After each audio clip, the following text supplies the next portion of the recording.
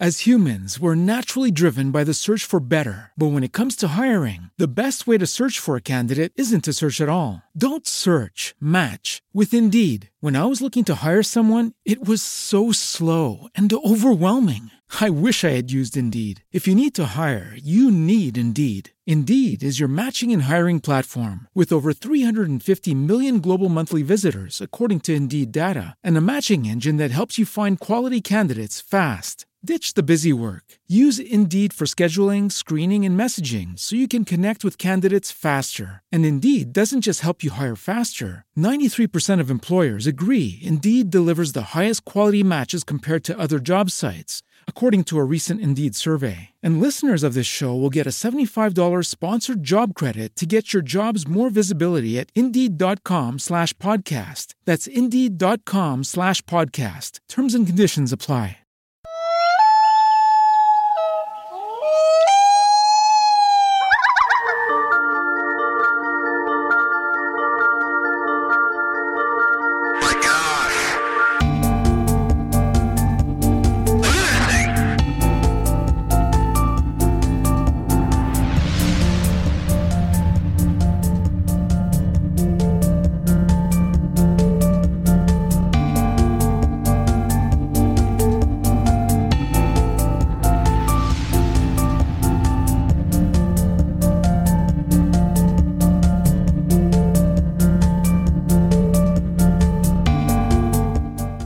Hello, wherever and whoever you are on the planet. No, your ears aren't playing tricks with you. This is not Alan B. Smith. Indeed, this is Carol Carl, host of Behind the Obsidian Curtain here on KGRAradio.com. We're sitting in for Alan tonight. It's still paranormal now, and we are still going to cover all those wonderful things we usually do. Fear not, Alan is quite well and healthy. He has just maxed out on a bunch of projects that have come in his direction, some of it to do with the fact that most of us are shut in now and things have to reconfigure, etc. But you all know what we're talking about. Let's lift ourselves out of this, shall we, for just a bit, for actually 2 hours. We have a fascinating topic tonight. It's called America's Stonehenge. And our guest tonight is Dennis Stone. Let's just read his bio. And Dennis, you're there on the line, correct? I am here, Carol. Good evening. Absolutely. Good evening. So anytime you find something something that needs to be addressed within the bio, feel free to just go ahead and interrupt me.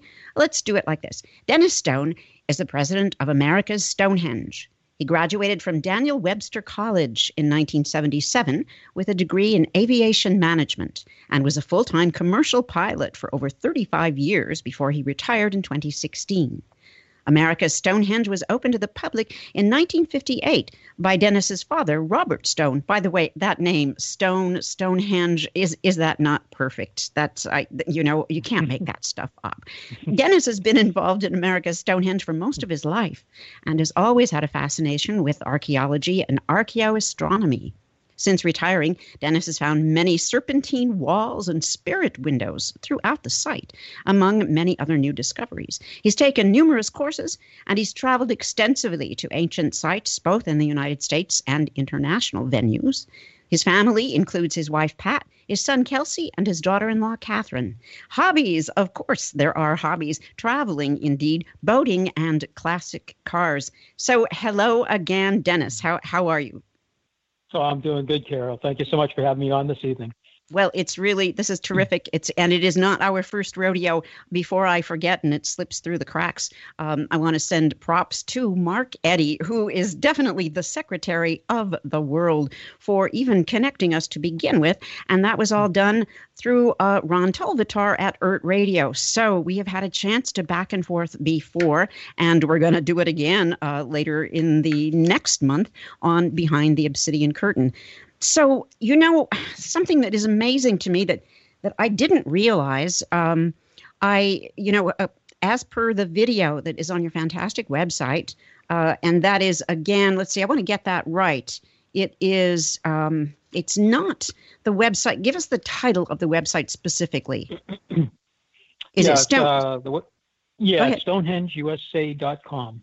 Right. So if you type in, if one searches America's Stonehenge, you'll get it. But StonehengeUSA.com is maybe a faster, easier way to do it. And I love it. The video on that site, on the overlay before it starts to play, it's an Albert Einstein quote: "The most beautiful thing we can experience is the mysterious."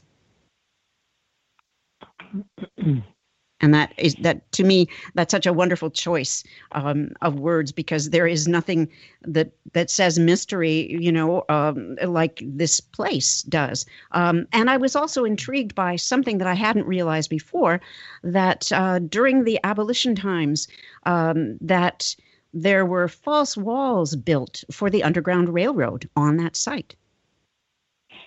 That's correct. Yeah. So the site has a lot of history, both history and prehistory to it.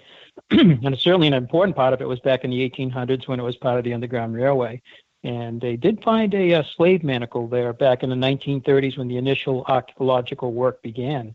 And it's in Wilbur Siebert's, I believe his name is Wilbur Siebert's book, The Underground of Massachusetts. And he wrote The Underground of Ohio, The Underground of New York, and we're in the Massachusetts part. And there's actually talks about a gentleman named Mr. Poor and a Mr. Hussey about 20 miles south of here in Shawshene Village in Massachusetts, where that was one of the underground stations. And they would bring the slaves to our place during the course of the evening. And there was a third gentleman, I forget his name, and he actually had the name of the horse named Nellie. So a few for heaven's sake.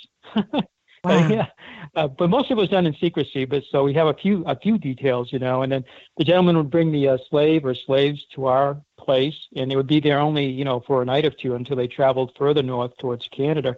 But the gentleman would be back in time for breakfast back in Shawshene Village. So it was done very quietly over the course of an evening, and about 40-mile round trip roughly, So, but it was part of the underground network for sure.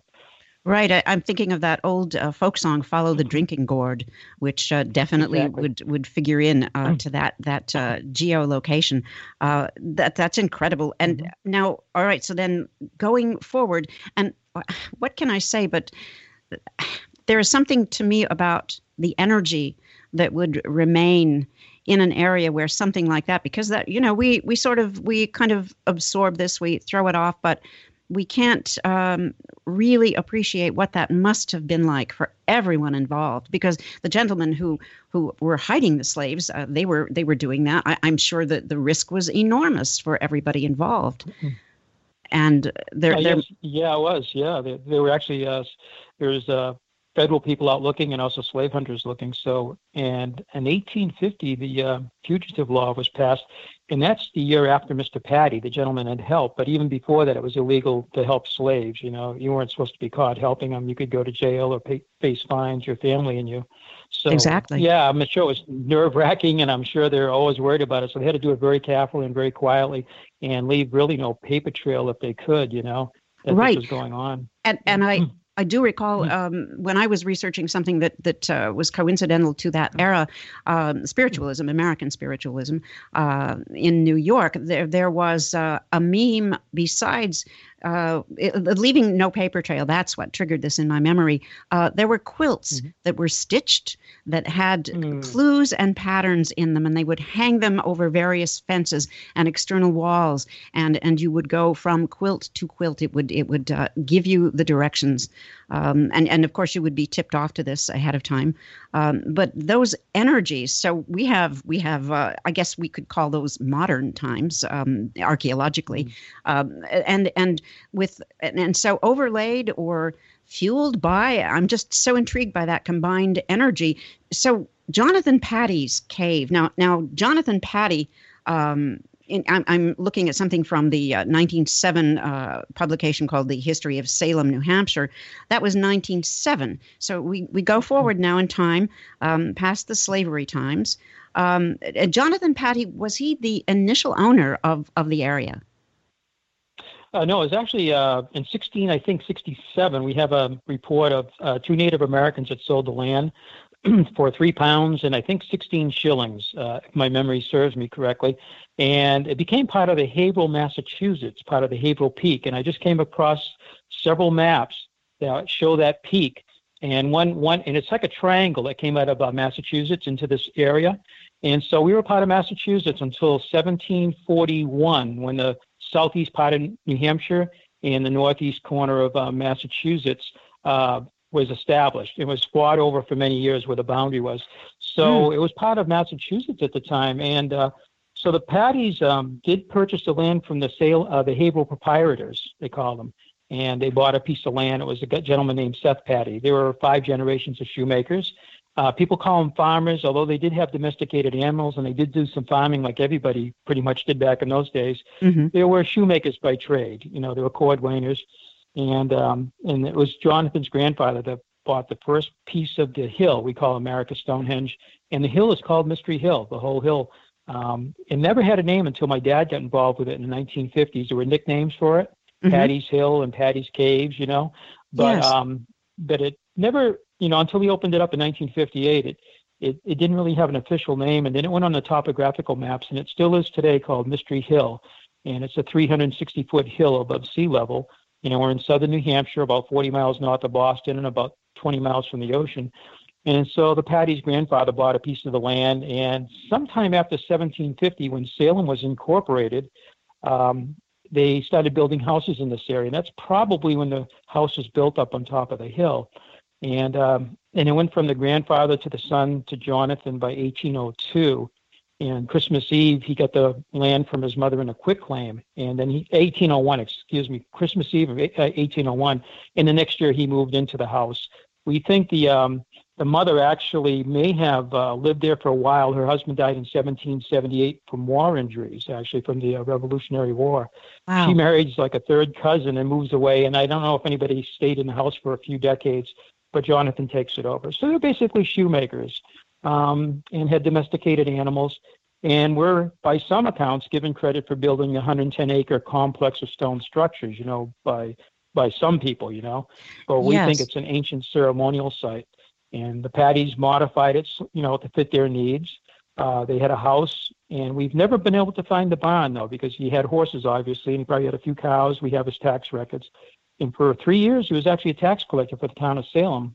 And before the Underground Railway, from 1830 to 1837, he took in the town paupers. He had a bid every year, put a bid out, and I guess the lowest bid got it. And he made one year $360 for taking. He had up to, I believe, 11 poor people living with him. They call them the paupers, poor people that couldn't take care of themselves. Yes, right. And he actually made money doing that, yeah. By the end of 1837, he no longer took in the town paupers after about 6 years. And that's, I believe, when the Underground Railway began. The house was empty because he had 5 daughters. He had 2 sons. One son died in Boston at going on 18 years old. We don't know what happened to him, but he died pretty young. And he had 5. So people said, Patty and his 6 husky sons built the whole complex. But he actually had 5 daughters. They may have been husky, but I don't know if they went out and built walls and everything in multi-ton slabs. Some of the biggest roof slabs weigh 14 tons, So yeah, that's that would Patty be a legacy. A heavy undertaking, to say the least. And by the way, for anybody listening who wants to do a Google on Jonathan Patty, that is spelled Pattee. Not like patty cake. So you might run into a sticking point if you want to find that. I wanted to ask you, Dennis, does any of that initial house, does that still stand? Actually, we think it does. There's a possibility that, now Jonathan dies in 1849. And again, he could have had the slaves there, up to the time of his death, maybe even his wife. Her name was Betsy, and her maiden name was Mellon. So she might have stayed there a little bit after. Maybe some of the kids helped out. Some of that's kind of blurry. We don't have all the details. But we think after that point, the house does go to the son. His name was Seth. It wasn't supposed to. It was supposed to go to the grandson. And the will was hidden or missing for several years. 1863, right around the Civil War time, the will was found, and the grandson realized, his name was George, that it was supposed to be his property. And maybe there was a family feud going on, I don't know, but he turned around immediately and sold the property to a gentleman named Nathaniel H. Paul, who actually was a lumber guy. He came in and took the trees out of there, so there was a lumbering operation going on. And eventually it falls back into the Patty family again later on in that century, in the late 19th century. Fascinating. But the house, we think, was actually taken off its foundation and moved down the hill about a third of a mile. There's a road that goes right down, and right in front of that road where it comes out on the main street, there's a house. And that book you mentioned by Edgar Gilbert, 1907, The History of Salem, yes, shows a picture of the Patty family standing right there in front of the house, in front of like a bay window, I think it is. Oh, my. And that house actually replaced the tavern that was there that must have burnt. So I think what happened is they probably recycled the house. They would have moved it down that hill, probably took the chimney down because some of the bricks are still on the site. Wow. The legend was that the house burnt down there, but they didn't find, back in the 1930s when they did a lot of excavations all the way up to, present, very little, if any, ash. If the house was consumed, you'd find burnt timbers and, the whole thing, the whole shebang. And you just don't. You find a lot of housewares there because whatever broke, they just threw out the windows. Basically, that was their dump, back in those days. People just threw stuff out. So it was just kind of good today for archaeologists, when they found out. Exactly. So, but one of the things that may have happened, too, is back in 1825 when Marquis de Lafayette came to America, and he traveled over the course of those 2 years. He was such a hero, and he was a 19-year-old general for General Washington, and he was involved with the French Revolution. He came back as a superhero, and he was taken on tour of the United States. And anything with Lafayette, like either Lafayette or Fayetteville, anything like Fayetteville, North Carolina. Yes, right. All those names, right. Mm-hmm. Yeah, amazing. All across America, right up to California. But he may have actually stayed at the Patty Tavern in Salem, and 400 horses showed up there. 400 people on horses were part of the entourage, and they stayed at the Patty Tavern, and that was Patty's cousin. And what I think is he came over, he's missing for 3 hours. He's supposed to go to Derry, New Hampshire, which is right up the street, and go to the girls' school, the Adams Girls' School in Derry.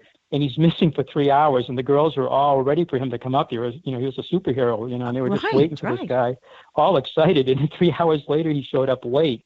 They think he came over to pay respects to Jonathan's dad, to the wife actually, or Jonathan's mother, I should say. And there were some French Revolutionary buttons that were found on the property. That may have been something he gave to the family. It's one of those circumstantial, hard to prove ever things. Right, yes. But a lot of research was done on that, and he may have come over to the Patties. And, he's from France, where a lot of the megalithic sites where people speculate maybe he was interested in the ruins too, besides seeing Patty's mother, Jonathan's mother, So, that's a fascinating thought. Yes, right. So that would mean that if that was the case, then that would be a little, at least anecdotal evidence that there was something, even though it was mysterious in origin, that there was something there that was of intrigue, something ancient. Right. Yeah, it would have been known. Yeah, definitely. And, so it would have been maybe two things, seeing Patty's, Jonathan's mom, and paying respects to the family and everything. Because he was actually a local hero, Jonathan's dad, because he died from, wounds from that war, in 1778. Right. So, and then Jonathan's mom was a widow, and then she marries, I think it's a second cousin, I believe it was. And then she moves away. But the house, I think, is standing today. Yeah, it's standing right across from our driveway, basically, and it looks pretty much like it does in the 1907.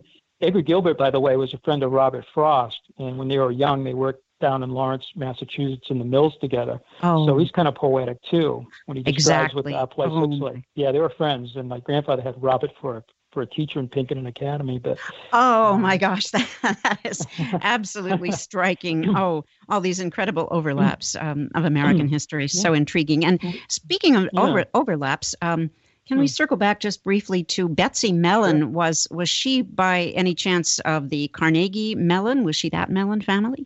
Do you know? I think that would be, I've wondered that myself. That's a great question, because I'm looking at my deed, and I was looking at my dad's 1990 genealogy done by one of the New England Antiquities Research Association. Now, that group's called NERA. My dad started at 1964, and it's still going strong today to research these ancient sites like America's Stonehenge, and they have about 800. One of the gentlemen, though, was a kind of a genealogist, so he put together my family's, and I was looking at it's a really thick binder, and I was looking at it last year, and then I was looking at it recently. My great-grandfather, who I never met, he died in 1941, on my dad's side, his name was Everett St. Clair Stone, and that caught me because of the St. Clairs, the Da Vinci Code, the Rosslyn Chapel, and I've been in the Westford Knight, which is another interesting thing in Massachusetts. Wow. Which may be an indication that Sir Henry Sinclair came over in 1398 to the New World, and he went into Westford, Massachusetts, among other places in the Northeast, including Nova Scotia, and they left a carving of a knight there, and it's about 100 years before Christopher Columbus, which, by the way, Columbus is related by marriage to Sir Henry Sinclair. So I did not know that. Oh my gosh. Yeah. There's a lot of like these things that overlap, like you say. And they do. That's fascinating. But I did find that Sinclair, so I did a little thing on that family search, and sure enough, in fact, one of the names in England that's connected to my great-grandfather was Henry St. Clair Stone, and there was a couple other St. Clairs, and it is the family tree. So I'm going to try to go back a little further and see if we are, because in our museum, we have actually a full-size cast of that Westford Knight on our wall. We've had it there for almost 20 years, and to think now maybe there's some relationship between my family and that, besides just because it's before Columbus. Anything before Columbus we're interested in, Yes. So you think that may be related to the St. Clair? I don't know. We got to do a little more study. All these clues, yeah, they're so intriguing. And I know Mystery Hill, in terms of literature, et cetera, that H.P. Lovecraft wrote of a place that may have been inspired by Mystery Hill, his Dunwich Horror, for instance, et cetera, and the talk about the ancient sacrificial stone altar, et cetera, Martha's Vineyard-ish kind of, but south. So what's your take on that possibility, or do you have one?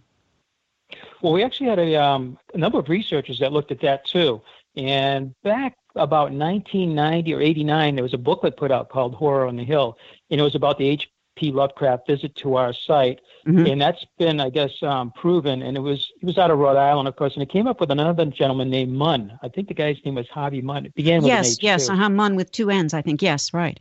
That's it. Yeah, and they came together, and I believe their wives came up too, and they actually came in and they did visit the site. And I guess the only question is, did he visit the site in time to, make it inspirational for that book, Dunwich right. Horror, or was it too late? So I think the timing might have been okay, but that's something that people out there that really do research, if they want to help us with that, I think that's the only question that remains. But he did visit the site before he passed away, and I think he may have come twice. I'd have to have the booklet in front of me. It's also in my dad's 2003 book, which is called, America Stonehenge, which I don't have a copy in front of me at the moment. But, I loved H.P. Lovecraft did visit the site. And then there was a question of Aleister Crowley coming up, too, because he did come to New Hampshire during the about little over 100 years ago. Wow. Oh, my gosh. Tell us about Aleister Crowley. Wow. Yeah, I went to a place up near Alexandria, New Hampshire, and he named the lake. It's Newfound Lake today is the name of the lake. It's a beautiful, one of the purest lakes in New England, and in fact in the country, I guess. It's beautiful. It's in the Lakes region of New Hampshire. Apparently, he did come out of Boston on the train. He went through, I guess, Nashville, New Hampshire on the Boston to Montreal train, I guess, and he got off at a stop there, and he spent some time there. And the name of the lake was something like I probably mess up the word, but it's Passamaquoddy or something like that. But it's a name that hasn't been used since Passamaquoddy, is that I think there's an Abenaki Native American tribe called Passamaquoddy. Would it be Passamaquoddy Lake? It could be, because you are right about that. I think if I'm looking at my dad's book right now, I might be able to find it, but it is a name that was used into the 1800s, and then it became Newfound Lake after that. So, so there's possibility he did come to the site, and it would have been, I think, around 1916 or 1917, I think it was. But it was never really, not like H.P. Lovecraft. They were never able to, have absolute proof that he did come to the site. But he's an interesting character anyway. Oh, yes, definitely interesting. What did he, I'm not sure, was he the self-proclaimed most evil man in the world or some such? I know that, I just sort of, when I'd be doing research, that name was a real stopper to me. And it's sort of like, there's that name. Let's move right along. And I never pursued it. But I think, perhaps that he was just, he could have been, I suppose it's not too much of a stretch to say that he was ahead of his time and that he was maligned and misunderstood by, shall we say, the powers that be, et cetera. It's a difficult thing to really have a take on that. You'd almost have to know somebody who knew somebody who wrote a biography of his. So and so this is just such a place that is, I mean, the history, the richness is incredible. We have 2 minutes till the break, and it's just fortunately we have 2 hours to really, shall we say, dig into this, archaeologically speaking. And William Goodman here. I'm looking at something. This is actually a Wikipedia entry that you may or may not be in agreement with. The site's history is muddled partly because of the activities of William Goodwin, who became convinced that the location was proof that Irish monks or the Culdays had lived there. What do you think about that? That was, William Goodwin's theory of the site. First, he thought it was Viking when he first visited it in 1936. In 1937, he purchased 20 acres of land. And he changed his mind after they began clearing the brush and debris so he could get a better look at the site. And being all stone structures, huge stone slabs, he goes, gosh, this does not look like, the sod houses or the wooden houses the Vikings would have built for the settlement. He said, I think it must be an Irish Culding monk. And even the Viking sagas talk about when they went out of the Faroes, Iceland, Greenland, into Canada, they always were coming across these white-robed men, probably were Irish monks that were preceding them across, heading west into the New World. And so his theory, and he wrote a book in 1946 called The Ruins of Great Ireland and New England. And he died in 1950 still believing that the Irish Culding monks were responsible for our site. And I believe about 15 out of the site, we have a whole list that he put down. I think it's 15 sites, including ours, that he thought that the Irish monks created as a sanctuary away from the Vikings, for instance. They were fleeing the Vikings and trying to Christianize Native Americans too at the same time. All right, let's leave we're up against the clock and a break here, Dennis. I'm sorry to do this rude interrupt, but we will leave it with the incredible men in the long white robes and where whoever they were, and we will be right back. You're listening to Paranormal Now on KGRARadio.com, your source for alternative paranormal information. We'll be right back.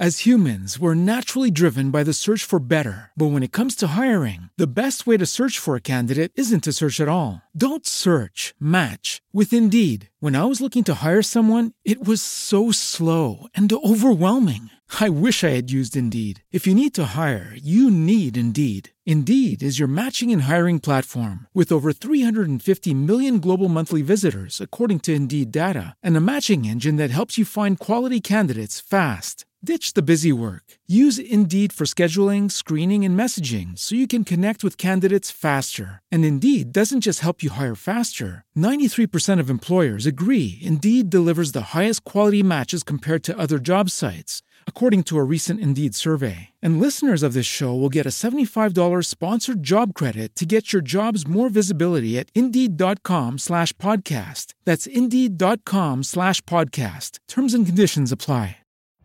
Every day, we rise, challenging ourselves to work for what we believe in. At U.S. Border Patrol, protecting our borders is more than a job. It's a calling. Agents answer the call, working together to keep our country and communities safe. If you're ready for a new mission, join U.S. Border Patrol and go beyond. Learn more at cbp.gov/careers. Are you intrigued by Paranormal Talk Radio? You'll love the new Paranormal Radio app from TalkStream Live. You'll find a great selection of talk shows covering UFOs, ghosts, strange phenomena, and much more. Download the Paranormal Radio app now and start listening to the very best in paranormal talk entertainment, including the network you're listening to right now, the Paranormal Radio app. Free in Google Play and the iOS App Store. Now you have the inside contact for alternative talk radio. The Planet. KGRARadio.com.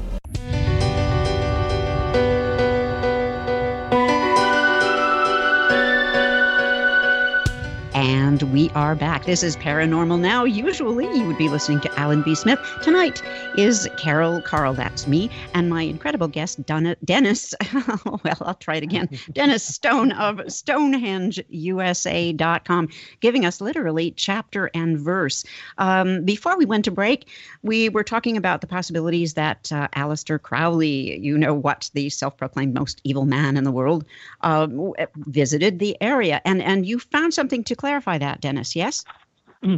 I did, Carol. Yeah, I found a chapter in the book. The book was actually sitting right next to me, and it says Crowley visited the United States on 3 separate occasions, including a 5-year stay. Started in 1914. It is during this extended visit of 1914 to 1919 that Crowley began infrequent trips to Lake Passaquoddy in New Hampshire for magical retirements. Passaquoddy. So can you spell Passaquoddy? I had it wrong. Yeah. So it's Pasquaney. Okie dokie. I'll just leave that pronunciation to you, but nonetheless, yeah. Okay. So I don't know if I could trust myself on the pronunciation, but it's Newfound Lake today. You know, it's a beautiful place, not too far from Lake Winnipesaukee. But it says various stories recounted by Crowley and his biographers of his trip include encounters with ball lightning, sacrificial ceremonies involving frogs, and what is referred to as star sponge vision, in parentheses, whatever that is. So I'll leave it to your imagination. Well, that ball lightning, that's very intriguing. I wonder if there's a way back in, let's see, an ancient, if you will, not archaeologically ancient, but an ancestor of mine, sometime before the Revolution, actually was in a tavern, and ball lightning came down a chimney, hit him in the head, and he never recovered, ultimately died several months later. My mother also witnessed ball lightning several times in her life. And so, there was always is there some genetic component? I have never seen ball lightning, but I'm wondering if there was a geolocation connection there to the ball lightning. Yeah, it's interesting. I mean, our site is on a, fault line, and they say there's earthquake light, yes, right. That kind of thing. Yeah. Right. So, but it does. One other thing it says, during one of his, he had a diary, I guess, and he wrote on June 23rd, 1916, he was in Bristol, New Hampshire, and that's right by Newfound Lake, and that's probably about 60 miles north of here, basically. And so he could have come down here on the train. The train, you could have made it by here on the train and visited the place, or on a wagon or whatever. Or they had automobiles back then too, so he could have done that. Yes, right. But as far as H.P. Lovecraft, it looks like he was here in July of 1928 with H. Warner Munn of Providence, Rhode Island. Yeah. So I found that Providence. Too as we were just talking. Oh, that's fascinating. Thank you for that, because that's that it's all, again, these overlaps, the richness of these possibilities, and oh my gosh, what fodder for conjecture and imagination.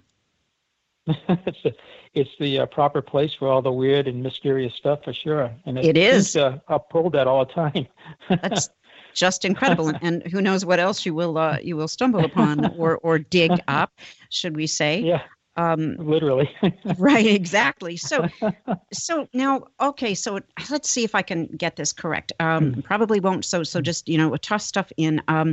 Your father bought the property would it be from William Goodwin, or was it later on? It's a Goodwin. Actually, yeah. Okay. Yeah. And he was an insurance executive, yes? That's right. Yeah. So Goodwin was an insurance millionaire. He was from Hartford, Connecticut, and he did spend time in Kansas City working for a bank. Went out to the west in Washington State. He was in Seattle, and he worked for 2 different companies. And then he was already pretty well to do, and he actually took a little time off after he was involved with insurance out there. He actually set up the office to run without him, I guess, himself for a while. It ran so well. He went up to the Yukon and did some gold, look for gold up there for a while. Wow. Right. So, but then he came back, the office was running good, and then they promoted him and moved him to San Francisco, and eventually moved back to New England. And but before that, actually, I missed something. He went to Ohio for 15 years. And when he was in Ohio as an insurance insurance executive, he actually was out looking at some of the mounds there. And Ohio has about 10,000 ancient mounds. That's where my imagination took me. So indeed. And so, and joining us at the top of the next hour will be Charles Smarr, who happens to live, if I've got it right, in the state of Ohio. We can get his input on that. So the mounds, so that then, of course, okay, my brain says that it was the interest in the mounds that led him to the site where you are. That's right. Yeah, kind of in an indirect way. He had actually, when he moved back to New England after being in Ohio, and he was out on, like I mentioned, on weekends, mapping some of these mounds for the state of Ohio, the Department of Transportation, so they knew where these things were. When he came back to New England again, he bought an axe, and it was a Viking axe, I guess, because he was interested in, old stuff, and ancient stuff. And this axe, he got in contact with an old friend from Seattle, Washington. His name was Olaf Strandwell, and this gentleman was just writing a book about Viking runes, the ancient writing of the Vikings. Right. And he actually visited him back. I guess he traveled back out there and visited him. And then this guy says, hey, there's some stone structures in New England. And it wasn't our site he was referring to. It was the site of Malcolm Pearson as a chamber called the Upton Chamber. And it looks like a gigantic igloo all made out of stone. It's kind of like a passage grave you find in Europe. And it's up in Massachusetts. And today it's a park. They actually turned it into a park and they preserved it. But Malcolm's family bought it about 100 years ago, and Malcolm was 16 years old, and said, a young man, there's an old cellar hole out back. It wasn't a cellar hole. It was this, this kind of a four-bell dome-shaped structure with a big, entrance. And it didn't look like something a New England farmer would build at all, and we don't think it is. And that got Malcolm's interest back in the 1920s. And when Goodwin finally connected with him, he came up from Hartford. He visited that chamber. They took him to one other chamber in Hopkinton, which is where the Boston Marathon starts, Hopkinton, Massachusetts. Because the marathon wasn't run 2 days ago because of the yesterday, because it was supposed to be yesterday, actually. But that's where it starts. There's a chamber there, and they took him to see that, and then the Upton Chamber. And then he says, hey, there's a complex of structures up in Salem, New Hampshire, you got to see it. And I believe it was a week later, they all traveled up to see the site, and Goodwin just was totally blown away by it. He bought it, 20 acres the next year, and he worked on the site from 1937 to about the time he died, 1950. And when he died, he willed it to Malcolm Pearson, which was very nice because Malcolm was really helping him out on it. He was a professional photographer too, so we have photographs going back to the day one when Goodwin first began working on the site. And then my dad, when he first heard about it, in 1955, he eventually met Malcolm. And then he opened it up 3 years later to the public. So it was Malcolm that my dad met. Not, Goodwin had died 5 years before my dad ever even heard about this site. I see. What led your father in this direction? Well, just like we're doing right now, it's a radio show. And oh my God! I was just going through. Yeah, it was pretty cool because I was just going through my dad's really extensive files. We have almost 100 years of archives, and I'm going through all of this stuff well before my dad got into it, original letters by Goodwin and people before Goodwin about this site. And I came across the actual gentleman that was a radio talk show host was Alton Hall Blackington, and he had a show called Yankee Yarns. It was on one of the biggest radio stations in Boston, but it was also in radio stations all over New England, syndicated kind of. And I found this, and it was 1949, 6 years before my dad heard that radio show, that he actually had it on twice that year, which I did not know until 2 days ago. I thought 1955 was the original airing of it, but it was 1949. They had the whole thing where he's actually asking, I believe it was Malcolm, because he hadn't heard from Goodwin. He was wondering what's going on with Goodwin, I guess. Goodwin was very sick at the time. He was going to pass the next year, so he was very, very sick. He couldn't respond. So he wanted to know if he could not only do a show about it again, the second one, because his listeners really wanted to know more about this site, but if they could actually come up and visit the site, actually physically see the site. So that was the letter, and I got a nice picture of it. I got it all saved and all archived now. I never saw that before. So he actually was on NBC. That was on NBC. Okay. NBC too, on NBC TV, actually, with the Yankee Yarns. I don't know if it was just in the New England area or whether it was national. I haven't been able to find that out yet. So, what a search that will be! That's extremely thrilling. That's really, and I had no idea. Wow. Okay, that's knocked my socks off. Here I stand without socks. But wow. So are you going to put this all into a book? Yes, I am. We are. In fact, I'm going to add that to the book. I've been working on a book for about 2 years, and I would say probably about 80% done now. And but the problem I realize is I'm going through my dad's stuff even more now that we're all stuck in. Mm-hmm. I'm doing a lot more of that. I may have to back off. I was going to try to have it out this summer. I may have to put it out this fall because there's just so many interesting things that I could add to it that would be so pertinent. I have original letter from Malcolm Pearson to Goodwin in 1936 before he ever visited the site, the actual letter. I didn't know I had that either. I just found that yesterday. Oh. Wow, this is incredible. Yeah. And another overlap is that my parents were in radio.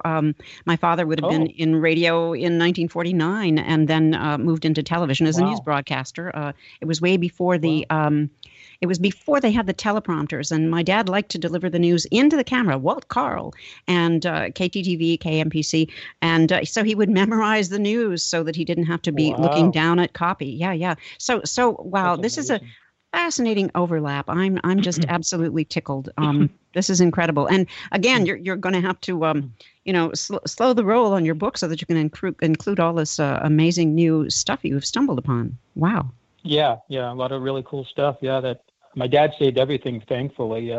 He never threw anything away as far as paperwork goes. So yes. I'm sure we're going to find more things, too. I got actually original letters from Belzimir Stephenson. He was at Dartmouth College. He was one of the gentlemen in the 1950s that was interested. And I found a handwritten letter by him I didn't know we had either. And I think the Arctic Center up at Dartmouth College is still named after him. He died in 1963. And he was a member of the Early Sites Foundation that was formed in 1954 with Malcolm Pearson and several other members. Hugh Morrison from Dartmouth College, and there was Frank Glenn, president of the Connecticut Archaeological Society. By 63, a number of these people died, and so the organization folded, and that's when my dad's group, NERA, in 1964 took over. But that group was actually involved with the very first Viking settlement, Alonzo Meadow, up in Newfoundland. And it was one of the members' boys. So this group had some money. They sent one of the members up with a son. And the son was actually helping out on the dig, I guess, and the National Geographic was there. Really? And Anna and Helga Instadt, the husband and wife team that actually located that settlement, because people said there's something strange over there, and they went and they spent a number of seasons working on it. And when this Early Sites member and the son were there, they actually found the world to spin wool, and the son found the stone world, and they identified it as a Viking artifact. So, although I don't think he gets a lot of credit, maybe he does in the paperwork, but he really deserves credit. And it was the Early Sites Foundation, and that group was formed because of America's Stonehenge. So there's a little legacy to that too. In 1960s, when that happened, they actually proved the Vikings, made it to the New World. 1959, we could have an argument like the Viking sagas are fantasy, they're myths, they're not legends, right? But or the other way, But they did prove it, and that was one of the groups that was there helping out. And that is an unimaginable thing. A lot of people, and I'm thinking of the controversy that must have inspired. Oh yeah, a lot. Absolutely, yeah. Even some today, on that. Right. But they've proven it, And now, I guess the controversy today is how long are the Vikings coming over for? And I saw PBS live streaming 2 years ago, and they used the Worldview 3 satellite that went up in 2014, and they've been finding more pyramids in Egypt and Guatemalan temples, and they found second Viking settlement called Point Rosie, 400 miles southwest of Alonzo Meadow, and they believe it's a boat repair station, I believe. And what really struck me at the end of the PBS special was they think the Vikings were coming over, and at that time they were no longer Vikings; they were Christianized, and they were called Greenlanders by then. Oh, I see. And they were coming. Yeah, and so they may have been coming into Canada and maybe into United States too, because they think they were going from Greenland to the New World for about 400 years. When I grew up, I heard 1 year with Leif Erikson, and then I heard maybe 25 years. And that was like 4 centuries possibly coming into the New World. That's amazing. That was kind of shocking to me when I was watching that. That's a hell of a long time indeed, and with a lot of implications of influence and culture. And now, would I be wrong to say that we are kind of in a time span, geolocation? Are we talking Oak Island here at all? Let's see. Yeah, I think Oak Island might be a little bit after that, possibly. I think a little bit later on the timing on that. Okay. I think the Viking era would have ended when the Little Ice Age started occurring in the 14th century. and a bishop goes up to Greenland to get the tithe, I guess. And they have the name of the person and everything. And what he reports is that the people are gone. They don't find mass bodies laying on the ground like, I think there were 5,000 people there. They do find the normal burials and everything. But what happened is it got so cold because of the little ice age, the animals weren't reproducing and the crops weren't growing, whatever they were using, for crops there. Yes. And they had to leave. And they don't go to Iceland, which is actually a little milder place. And they don't go back to Europe. They seem to have disappeared. I thought so that they came back into Canada and the United States because they knew it was warmer there, and they left Greenland, and then Oak Island, I think, would take place. Trying to think, it might be 100 and something years after that, probably 150 years later, maybe. Okay, so I'm all fuzzy on that. So yeah, okay. Maybe, I'm a little fuzzy too. It might be 200 years later than that. Maybe it's 200 years, yeah. But it is in the time of the Sir Henry Sinclair time period. And there's a place called Spirit Pond in Maine. It's where George Pompum had a settlement the same year as Jamestown. Jamestown stayed, and it was successful, but the one in Maine, it was so cold that it wasn't successful. So after one season, that particular settlement was abandoned. But when they were digging, 1971, some 3 stones were found there. One they called a map stone, and then 2 other stones with writing. They believed they were rune stones. And when my dad dug on the site the next year in 72 and 73 in Spirit Pond, they found what looked like sod houses near where the 3 stones were found. Really? And they did find some the last quarter 1800s artifacts. So somebody was there at that time for sure. But they also got carbon datings, clay pipes, and I think what the other artifact is that could put it back to an earlier time period. But the radiocarbon dating of one of the beams, and it must have been a ceiling beam because you had sod walls and then you had a roof made out of wood with timbers. And one of the timbers was carbon dated to 1405 AD. And I remember back then people were disappointed because if you're thinking Viking, you're thinking 1,000 years ago. 1400, what is that? But if that's true that the Viking descendants were coming over for the next 400 years, it might be one of their people, a Viking descendant, a Greenlander. Exactly, place, right. So it really, actually, to me, that's pretty exciting, that time period. And Sir Henry Sinclair could have been there in 1398, so puts it in that same era.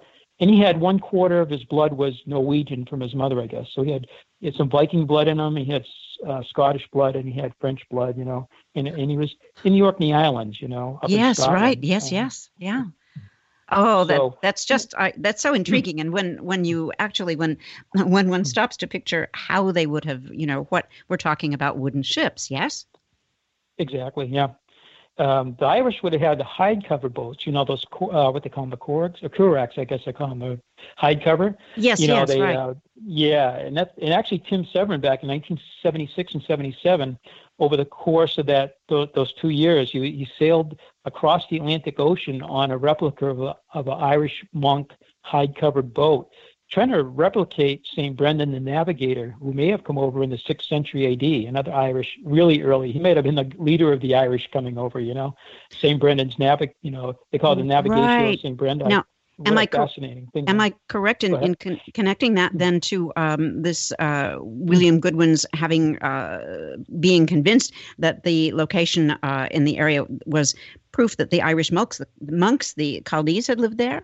Would that be the connection? Exactly. Okay. Exactly. Thank you. Yeah. Okay. That's in his book too. Exactly. Great point you brought up, because that was part of that. It's been known for years, and even in Goodwin's time, 80 years ago, they were talking about that. Probably more talking about it more back then, maybe. Because people didn't have TVs and all the distractions we have today. But that's a great point. It would have been probably St. Brendan would have been one of the earlier Irish monks if that happened. It's one of these things.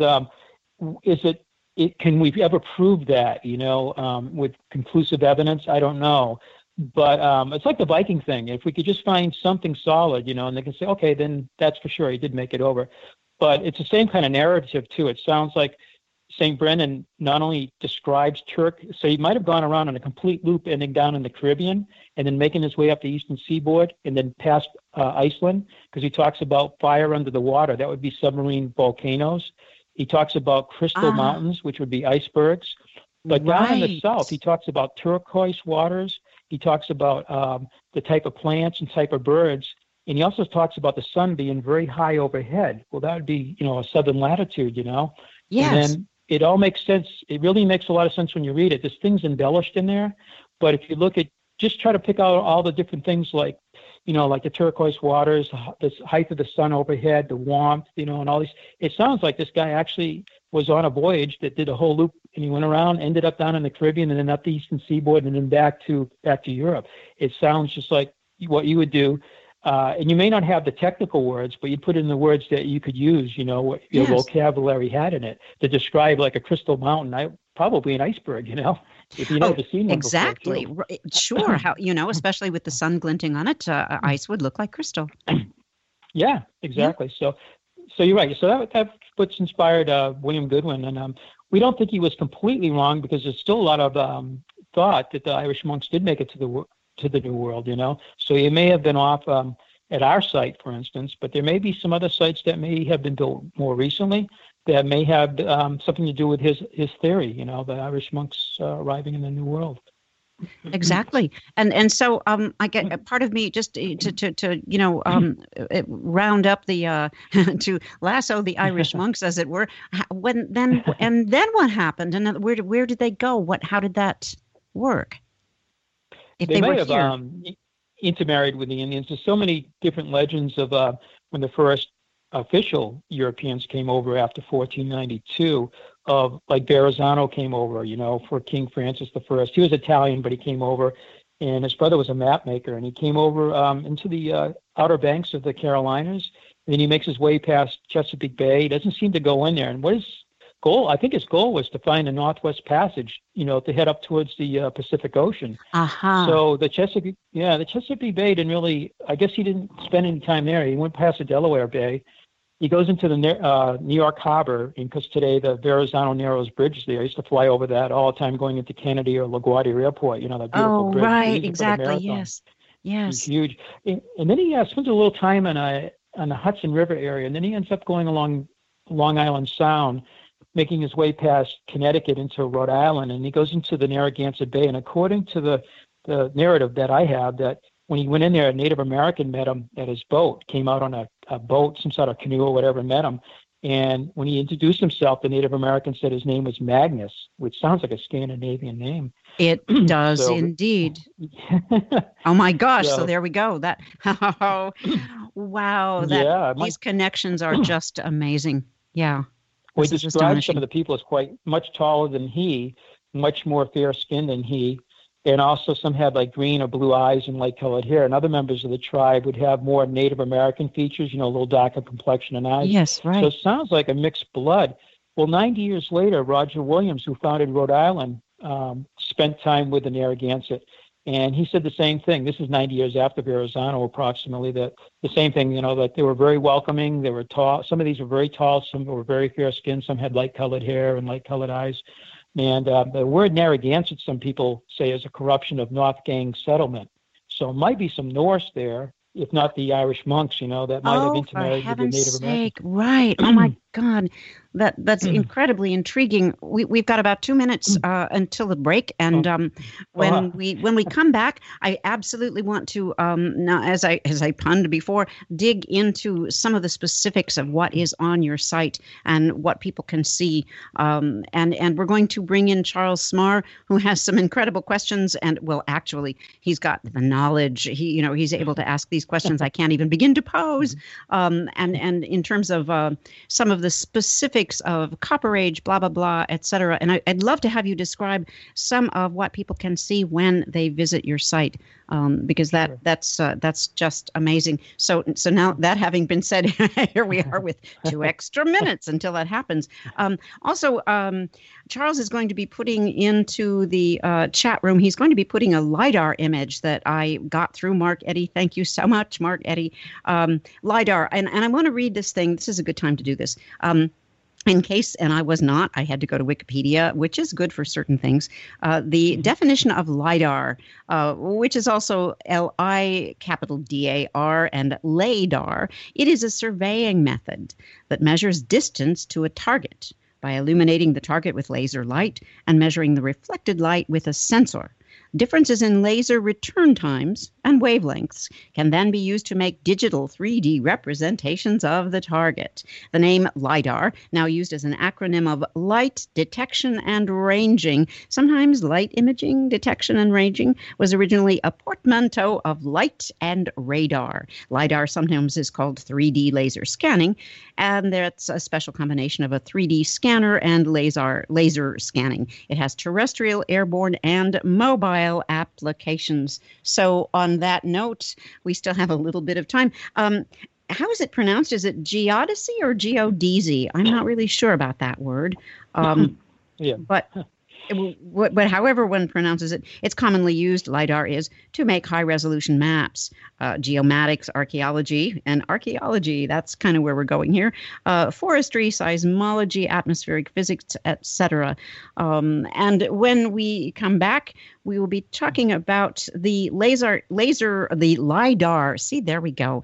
It's so easy to slip, when you're not a techno person. But we'll be talking about the LiDAR imaging, and we'll be talking about the specifics with you, Dennis Stone of America's Stonehenge USA. This is Carol Carl for Alan B. Smith's Paranormal Now here on KGRAradio.com, your finger on the pulse of everything about alternative talk radio. We'll be right back.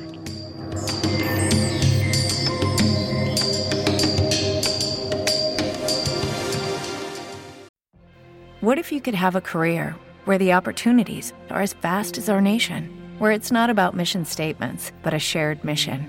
At U.S. Customs and Border Protection, we go beyond to protect more than borders. From ship to shore, air to ground, cities to local communities, CBP agents and officers are keeping people safe. Join U.S. Customs and Border Protection and go beyond for something far greater than yourself. Learn more at cbp.gov/careers.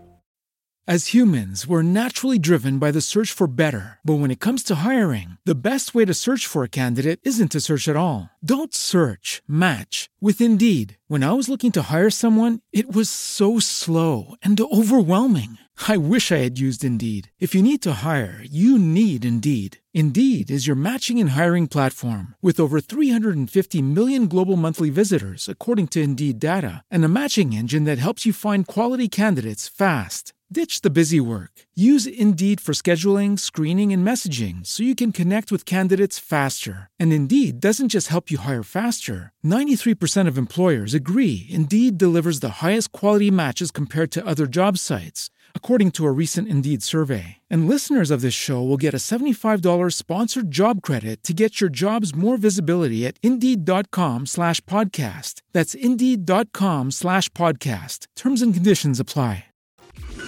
Mainstream media's most wanted. KGRAradio.com.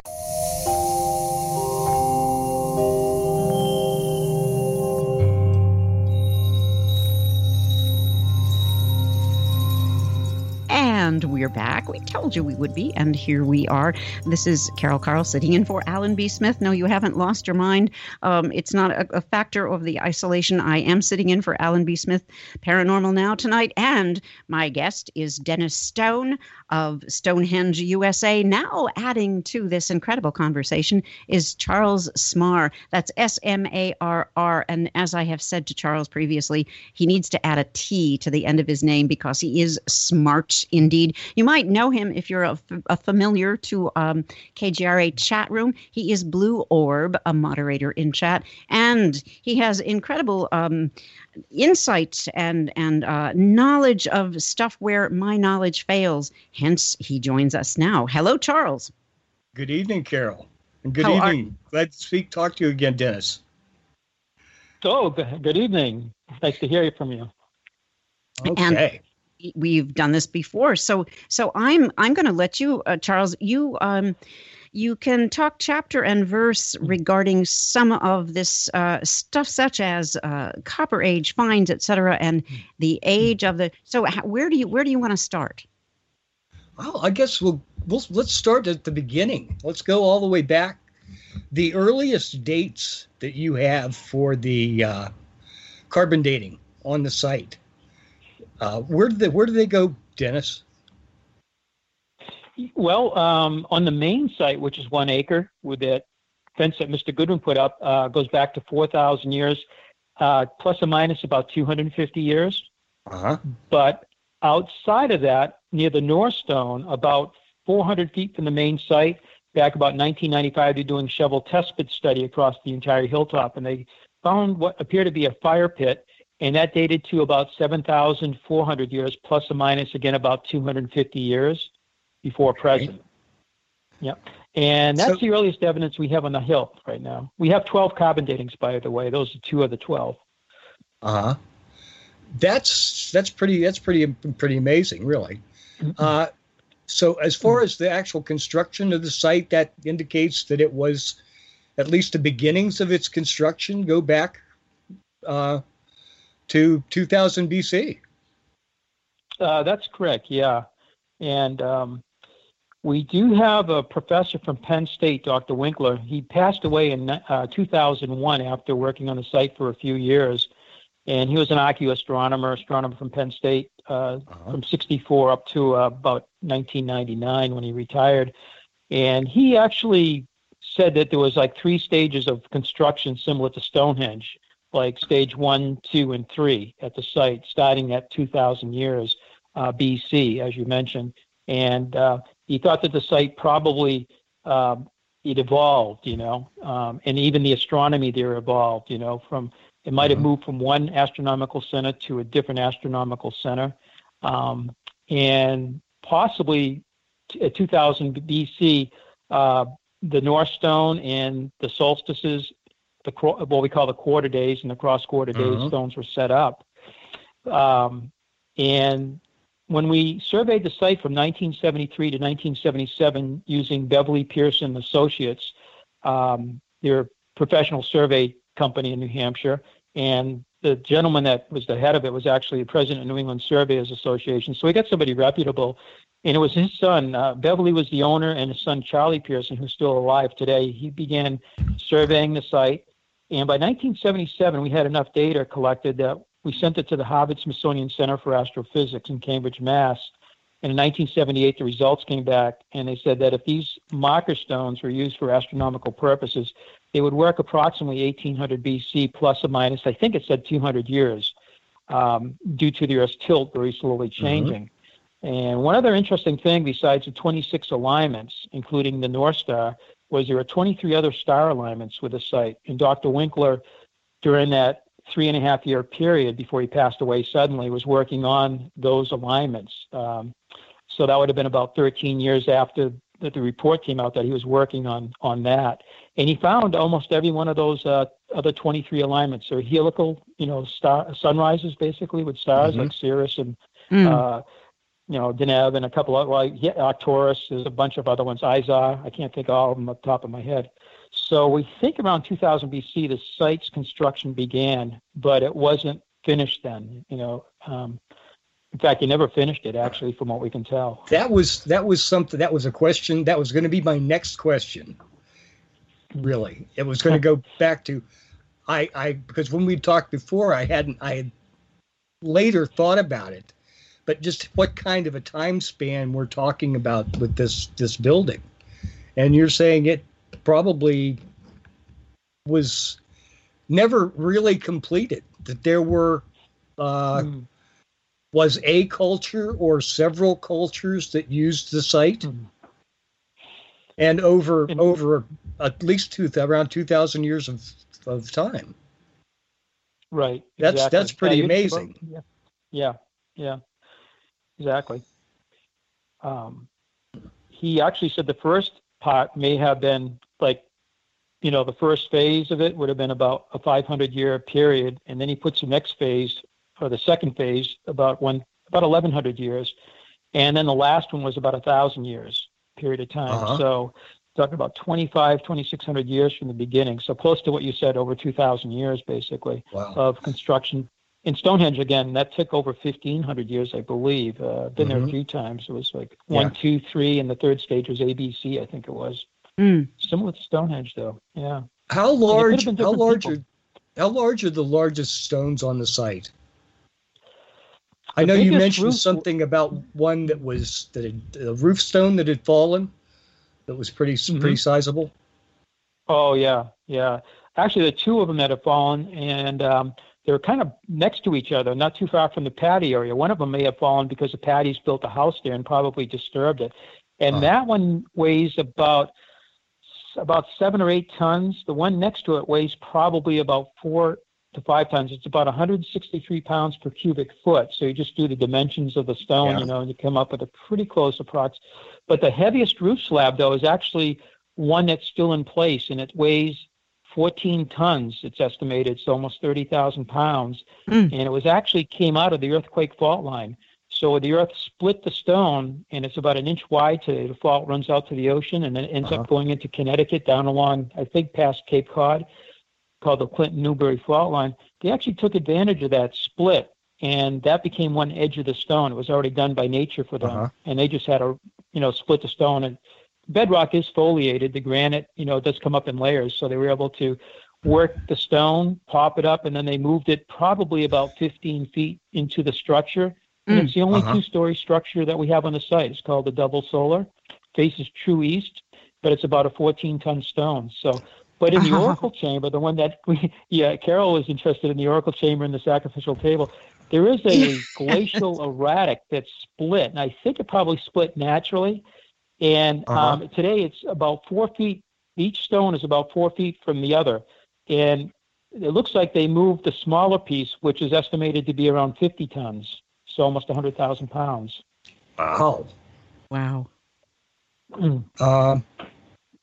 So the possibilities that the 6 strong sons moved all these stones around in a couple of years, or very strong daughters, is kind of put to the side for right now, I would think.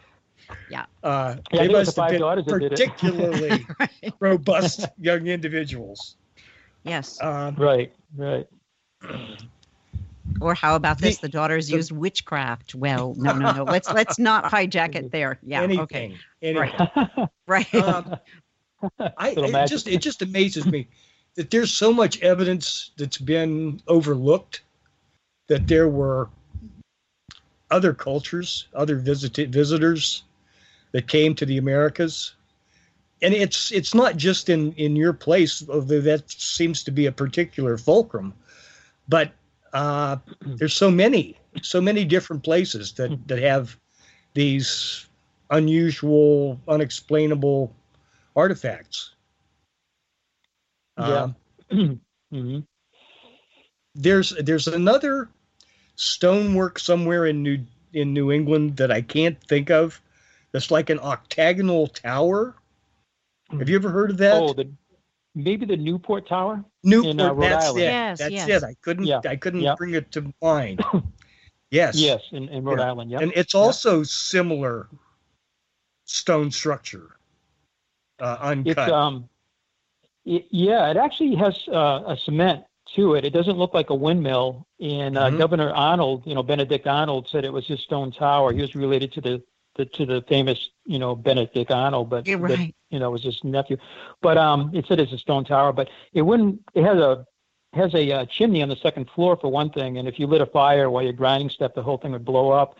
And it has these windows that align with the winter solstice, for instance, and it illuminates the stone that's shaped like an egg in the arch. On 9 o'clock in the morning on the winter solstice, it illuminates it beautifully. And it does have 8 legs, and it might have had a what do they call it? It's around the base of it. I'm trying to think of the name of it, but it actually had a skirted building around the bottom of it, they believe, at one time too.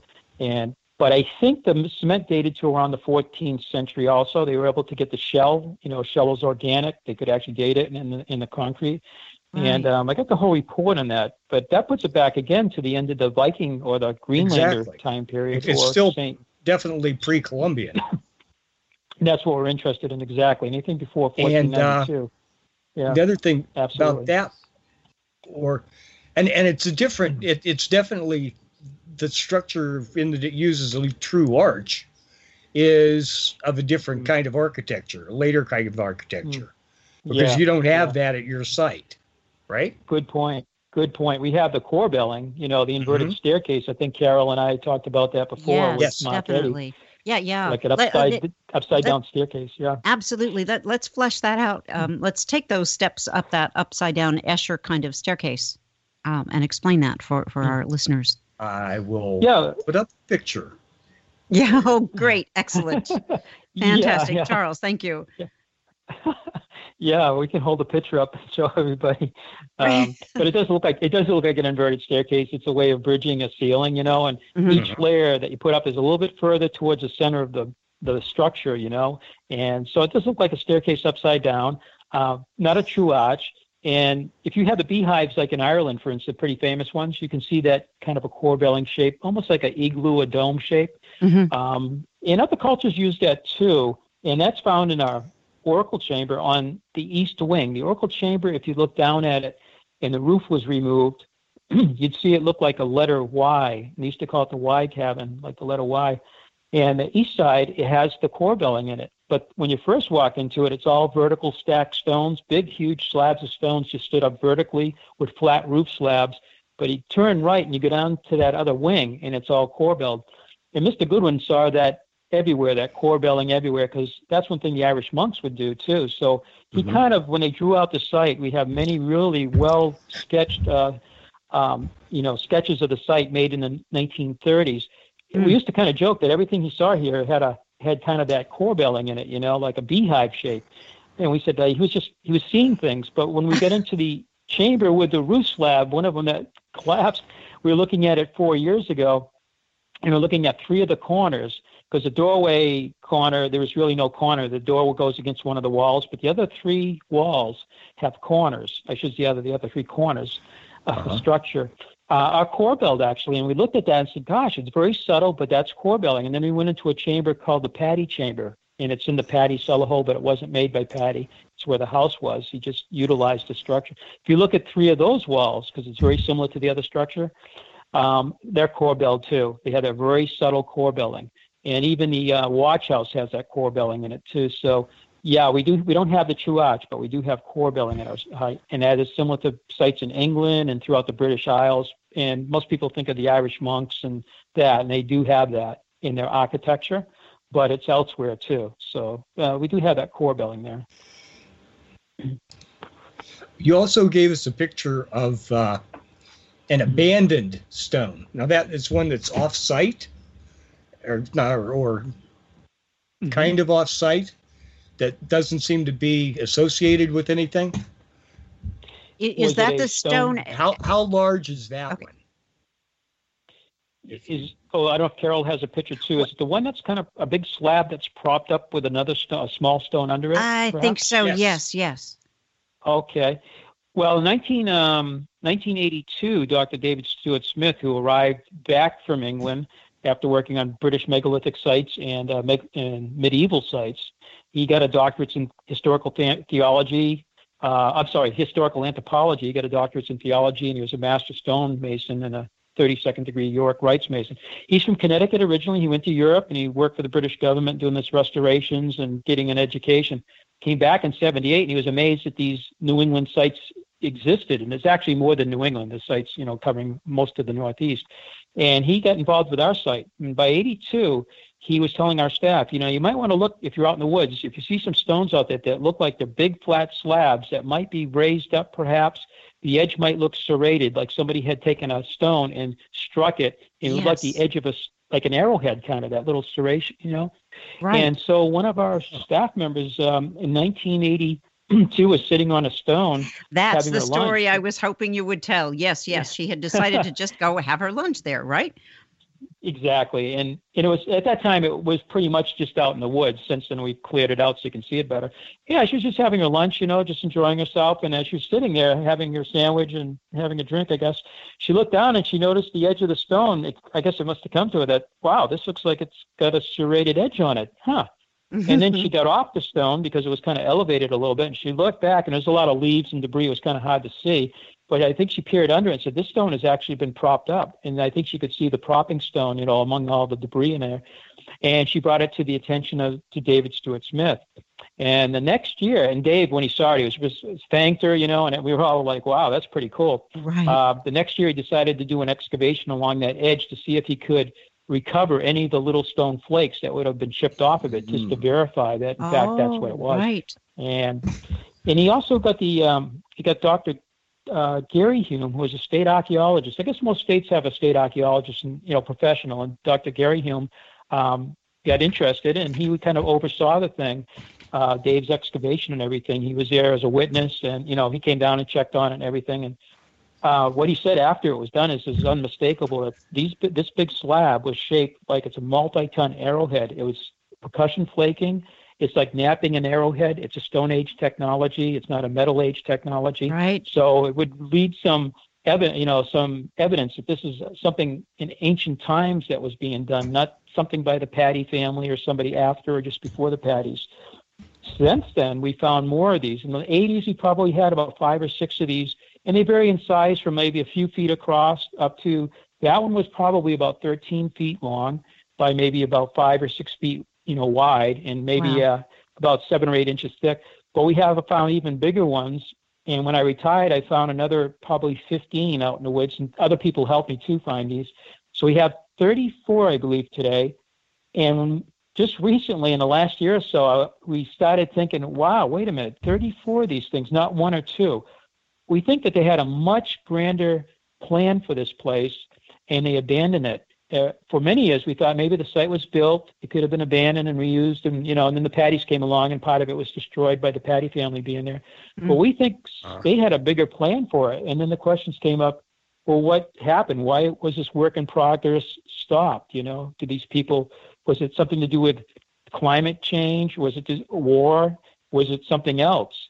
One theory is that at the end of the Bronze Age, the market fell on bronze when the Iron Age came. And if people were bringing copper back from this continent to the old world kind of thing, maybe that trade, they had their depression, I guess, in the Bronze Age, in the copper trade and tin trade too. You mix copper and tin together, you get bronze. So that might have been it. Or maybe, there was the Carthaginian Wars, and if these people were, part of the Phoenician thing, when Rome conquered Carthage, maybe that also was an effect, something over there that affected over here. So we don't know, but there's some possibilities, So I think they had a bigger plan for the site, though. Some of these stones were multi-ton, over 1,000 feet from the main site and down the hill. So they were apparently going to drag these multi-ton stones up the hill and then build the site bigger, from what we can tell. That's amazing. The other thing there is, at that time, at the end of the Bronze Age, there were several civilizations that collapsed in that economic turmoil, really. Some people think it had something to do with the introduction of iron, that killed that market. And there are any other different theories, but nobody seems to have a total grip on it. But another thing that they don't seem to have a total grip on is where all that copper that they used in the Middle East, in Egypt, where did all that copper come from? I mean, there was plenty of copper in Cyprus, which basically Cyprus has the name is copper, and there are other sites, but still. Then we found that there's, what is that? I think estimates have gone up to 500,000 tons of copper that are missing from the metallic copper mines in Wisconsin on the shores of Lake Superior. Yes, right. Yes. Isle Royale. Yeah, 500,000 tons, I believe. Yeah, 500,000 tons. Yeah. And New England would have been a nice stopping off point on that voyage, going back across, taking advantage of winds and currents. Exactly. So, it makes a certain amount of sense that there would be a like a depot, maybe, or a last final stopping off point before they started their transatlantic voyage.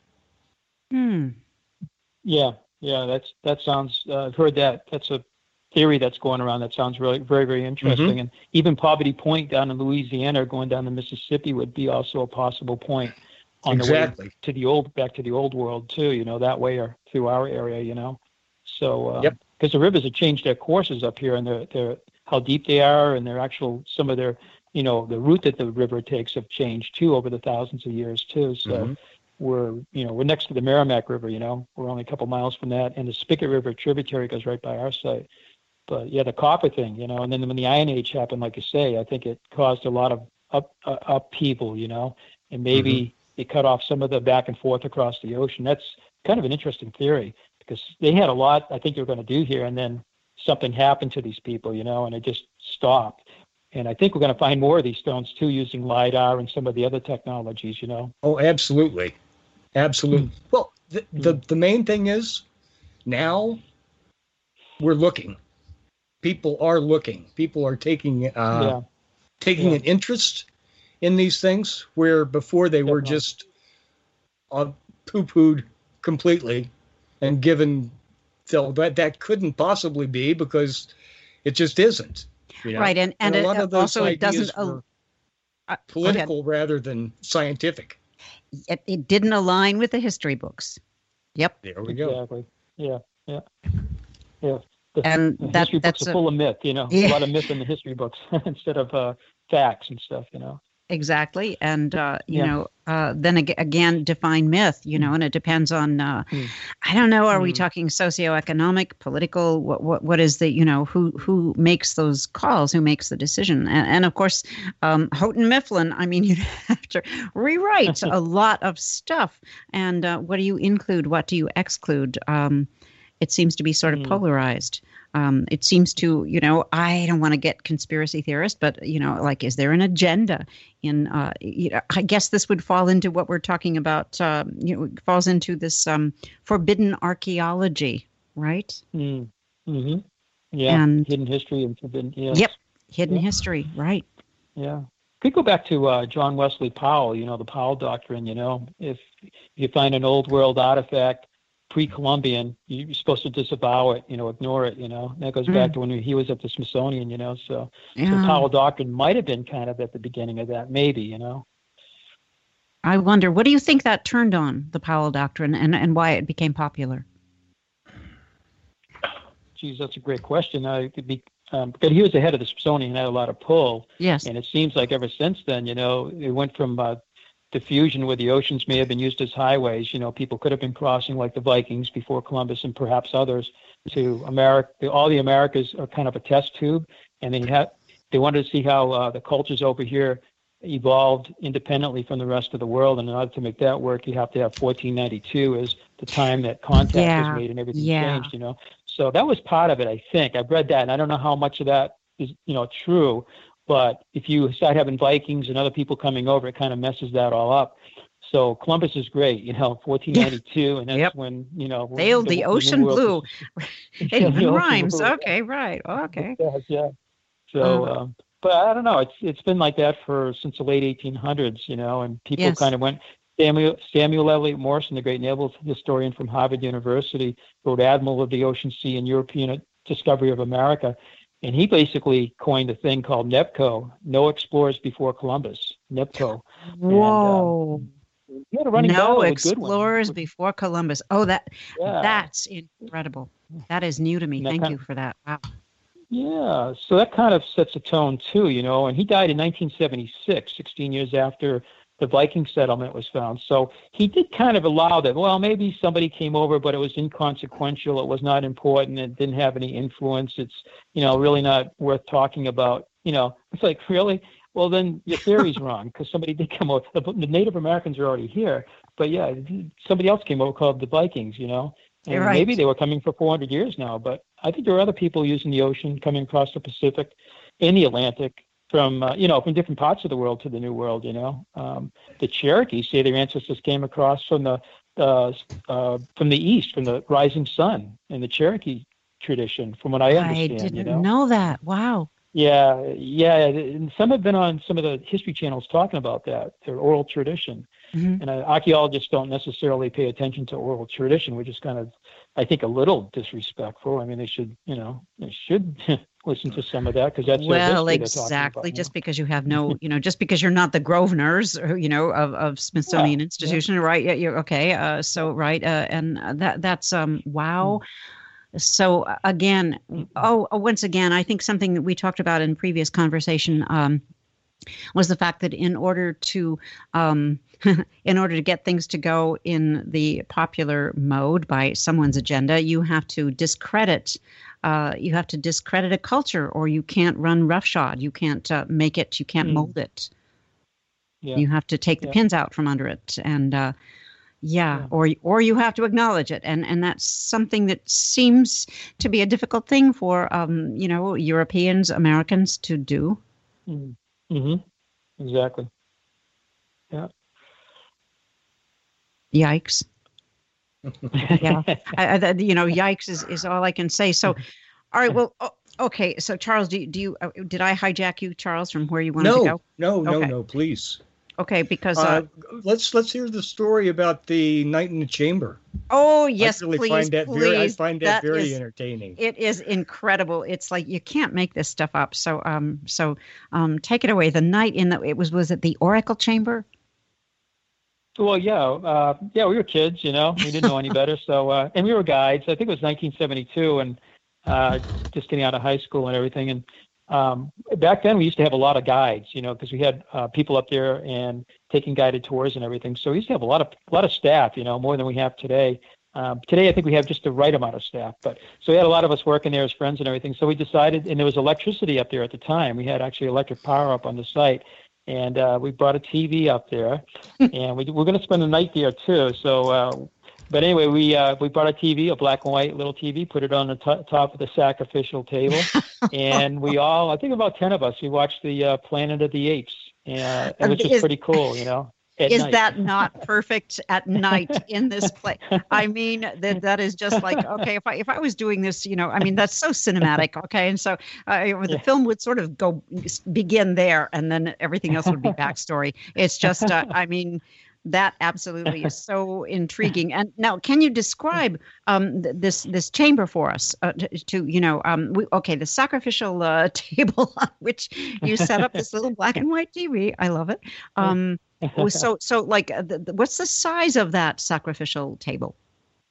Well, it's very large. Yeah, it's actually shaped like a bell, kind of a bell shape, and it's about 9 feet long and about 6 feet wide, about a foot thick. And it weighs about 9,000 pounds, so 4.5 tons. So it's a really big stone. And we do know its quarry site. It was actually quarried out of the bedrock about 40 feet to the north of where it is presently. And that is where the astronomical center was set up. So apparently they may have had an earlier astronomical center out at this, what we call the Equinox Boulder. That's about 200 feet from the site. And we have maps drawn from that, and some of the alignments work very nicely off that. You could say coincidence or not, but it looks like they moved the astronomical center to where the sacrificial table was quarried from, and they put 2 big piles of rocks there called cairns. And this is the north and south, and they're in Goodwin's book, and he thought that they were connected to the Oracle Chamber, and they were beehive chambers, but they were solid cairns, just solid piles of rocks. And it wasn't until the survey work began in the 1970s that we actually determined that was the astronomical center. But unfortunately, Mr. Goodwin, 80 years ago in the late 1930s, when he found they were not connected to the Oracle Chamber and they were not beehive chambers, hollow inside, right, he started using some of the stones for rebuilding a ramp, which is in front of the sacrificial table. And we got pictures of that, actually, with a big tripod of wood, wooden legs, 3 legs set up, with a hoist with a crank on it, and they were cranking up some of the stones from there to be put on top of the ramp. So he basically destroyed the astronomical center of the site, not knowing. Most of the stuff was good. Most of the stuff, he just took a stone and put it back within 3 feet of a wall, and they photographed everything. But in that case, he must have thought it was a discarded pile of just rubble, and he said, well, let's use that to rebuild part of the ramp for some reason. And they did. In 1970s, we said, gosh, the center of the astronomical alignment seems to be north of the table, because some people thought the table might be it, because it's a really, it's a very big feature of the site. Right. It was not. As we started learning more about the astronomical alignments, we realized that it was, north of the table. We're like, well, there's nothing there. And then we went back and started reviewing his book and notes, and we got tons of that, and slides and photographs and everything, and glass slides even, before the plastic slides that you could look at. Right. And, Plates, and Malcolm right. being a professional photographer, his right-hand man was a professional photographer. That was wonderful to have that to record all of that. I was, oh my God, he destroyed. And there they are in the diagrams, the two cairns. Wow. And everything goes to those two stone piles, and so we put a wooden platform there today. So yeah, the table's a very large, and it's got a groove on it that's actually trapezoid shape. I thought it was always rectangular, but it's 9 inches narrower at the top than it is at the bottom, so it's a trapezoid. The chamber I mentioned that had the roof slab fall in, when it fell, that has fallen in, it's very hard to measure because the roof slab's kind of blocking part of it. So if we can ever get the roof slab out of there, that several-ton roof slab, we'd like to measure it very carefully, because it looks like the floor plane is trapezoid. It's not rectangular. And then the patty chamber, we checked that, and it appears to be trapezoid. And that's used by a lot of ancient cultures too, whether it's in South America or even in British megalithic sites. The trapezoid shape's there too. In Ireland, the trapezoid shape shows up too. And I've been reading about that more recently, going, oh, so that would not be out of place to have a trapezoid groove on the table and some of the floor plans being trapezoid. Now the table is facing true east and west. The whole site is orientated true north, south, east, and west out of true north. And there is a star back then that they could have used for reference called Thuban, and it's in the constellation of the dragon called Draco. Yes. And of the serpent, So, but to the east of the table is the oracle chamber, and that oracle chamber is pretty fascinating because it's the biggest structure still remaining on the site. It's about 27 feet long, north and south. As I mentioned, it's vertical stacking inside of stones. And the east part of it is that core build section. It has 5 stone closets or niches, probably for offerings to be placed inside of. It has a big stone bench. It has 2 underground drains. These drains are storm drains to keep the structure dry, and there's about 12 of these drains on the site. Some of these drains run 75 feet, and they're actually like tunnels. They have parallel walls with capstones. Some have been excavated, and inside they'll find, both modern and ancient artifacts. The ancient artifacts will be something like hammerstones, stone scrapers and things like that get washed into these drains, I guess. And some modern stuff, too, that gets washed in there, probably from the Patty family. It has a tube that connects the oracle chamber to the table. It's called the oracle tube. It's 6 feet. It's a kind of a square tube, and it's horizontal. And below it in the oracle chamber is a stone step. It's part of the original bedrock. So they quarried part of the floor to make the floor lower so you could stand up in this structure. It's 6.5 feet tall. You stand on the step and you yell, and you're facing the west, and the voice comes out underneath the sacrificial table. And if you were standing on that ramp, I mentioned earlier, they removed and destroyed part of the astronomical platform to help rebuild that ramp, part of it. You stand there and you're looking down at the table, you're watching a ceremony, the voice comes out underneath the table, and it makes it sound like somebody, like a ghost, like maybe a spirit or, somebody speaking to. Well, see, that is where, okay, that's, theatrical background here, that is exactly where I was going. We didn't talk about this before, but I was thinking is that, a ceremonial, is that a presentational thing to add, drama to some sort of a ceremony? Exactly. I think it was. Oh my gosh. Yeah. Wow. Yeah. And wow. Recently we realized by looking at the speaking tube, the part that comes out under the table looks like it's kind of rectangular or square, but it's actually shaped like a trumpet. You know how it kind of flares out? Right. And I believe that would help magnify the voice, make it sound louder. And we never knew that before. It's like, wow, that's kind of acoustical thing, I guess. That is incredible. And so we're talking about not really happenstance. We're talking about intention.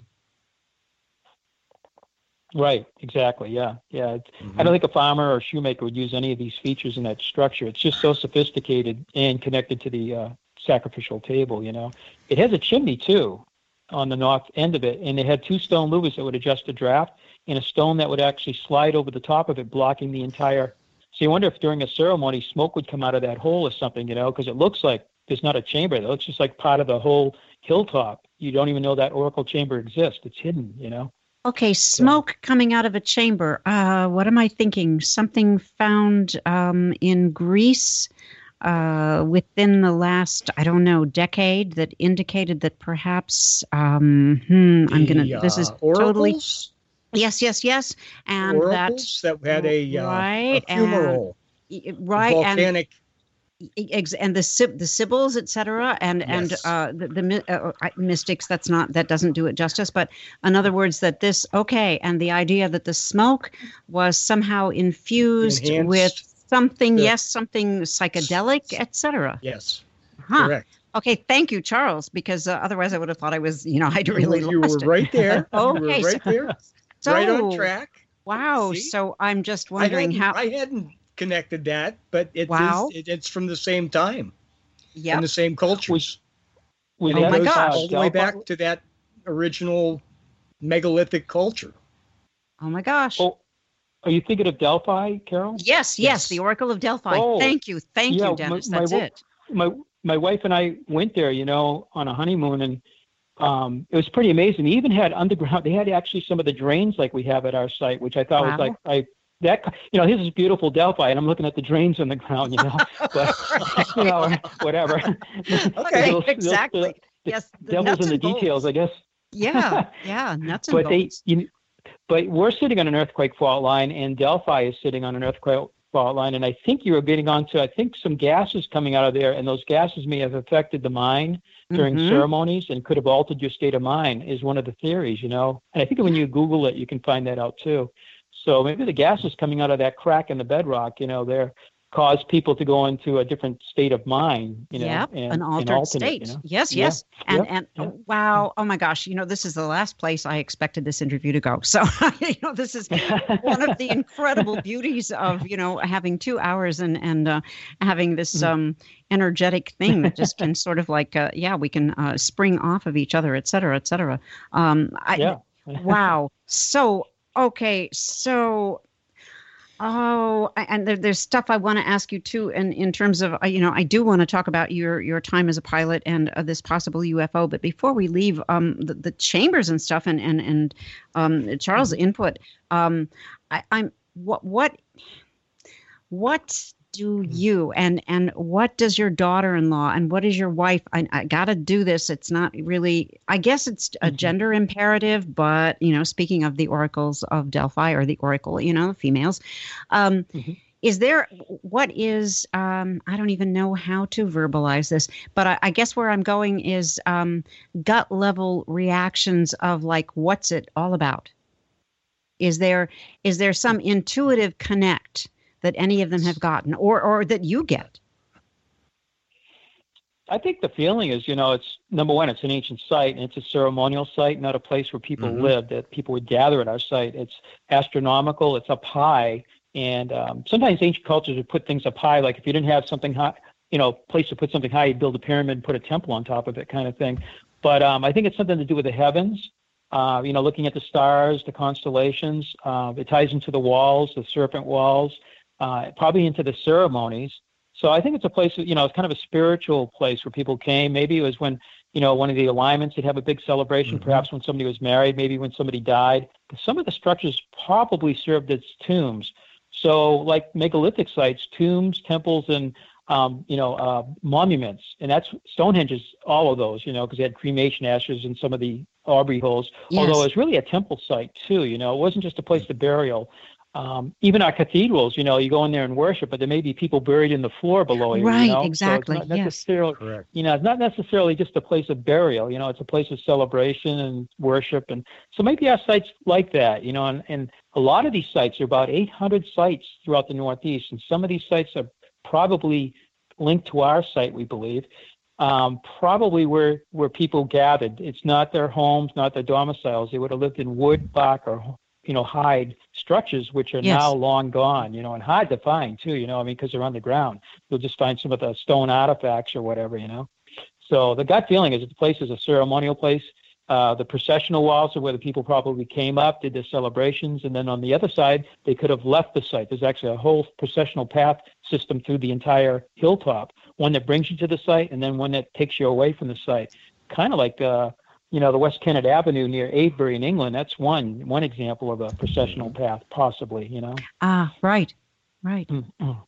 Okay, and now this is actually, this is kind of out there. Have you ever considered the possibility, or you may even have done this, and I would be, unaware of it, of having any kind of I don't know what I want to say, because it's sensitive. Okay, perhaps? There we go. A sensitive visit the site. Yes, exactly. Thank you, Charles. A sensitive, also called, and unfortunately, it's not a pejorative in my mind, but a psychic medium.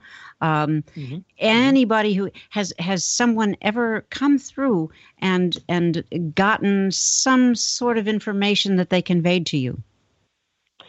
Yeah, I mean, we've had people come up, in the 60s and 70s. They did send one of the pieces of quartz crystals to I believe it was a woman, perhaps, out in California. And there's a type of reading, I forget, it begins with a P, I think, when you can read like crystals. Psychometry? Maybe psychometry. Yeah. Okay, right. By touching. Yes, right. Uh-huh. And if I can ever find that report, and it probably goes back to the mid-60s, if I can find that report, and we're on maybe in the next couple of weeks, if I can find that, I would love to find it. I'll photograph it. I'll send a picture of that to you, that report. Oh, that would be great. But I can't remember that. I just remember, we're talking over 50 years ago. So just my dad talking about it, and my mom and some of the researchers of what the person experienced. I think they were talking about the type of people, and the time period and what the site might have been used for. But the details kind of escaped me after over 50 years. Exactly. You're right. But Hans Holzer did visit the site, I believe, in 70, 71, 74, and 76. In 74, he brought up 3 different psychics. Ethel Myers was one of them, and then 3 others, and I've forgotten their names. But he wrote a book in 1992, and it was called Long Before Columbus. So that book came out on Columbus's 500th year anniversary, but it was 18 years after he brought the 4 psychics. I'm not sure why it took so long, but he was pretty busy writing other books and TV and radio and stuff. Yes. Now the Holzer files are on TV, and they are kind of interested in maybe doing something on us, because there's 16 millimeter film that they took of his visits, and also the tape recordings. And then he wrote the book too. So that's a new series on Travel Channel. And the 4 psychics came in independent. They came in separately during the course of the year. And I just read the book in the last few months, probably in December again. I reread it probably for the 3rd time since 1972. And basically, they kind of describe the type of people, the size, and I think there are 2 different types of people. I believe the 4 psychics seem to be on the same page too, describing, I think there was a shorter, darker complexion people, and then there was a taller people, maybe a little lighter complexion. But it was 4 months ago that I read it, so I'm forgetting some of the details. Right. But it's in his book, and that's probably, he's one of the biggest ones. Jeff Belanger's been up, I think. Yeah, so New Jeff. England Psychic Society, or I got that name wrong, but yes. Okay, right. Yeah, I'm hoping to reach out and get him on the show. Yeah, right. And talk to him about our site too. He he's been there a few times, and he's brought up one of the 3 hosts of that show, Ghost Adventures, that's been to our site and walked around the site and everything. But we've had others. We've had paranormal walk, in the fall we usually have paranormal. We haven't had any for the last 3 years, actually 4 years since I retired. And I usually work weekends, so I usually miss them because they're on Saturdays. But we would have these, some of the people are very good. They do a pre-ghost hunt in the theater. They explain all the equipment they're going to use and what they're going to do up there. And then they go up for a couple hours at night on Saturday night, go up there and they experience this whole thing with their equipment and their own sensitivity. Come back, and then they do a briefing in the theater. But I was on the road flying usually Friday through Mondays because they got the best schedules. So I missed a lot of that, unfortunately. But we're kind of interested in that for sure. Oh, that's fascinating. That part of it never actually occurred to me.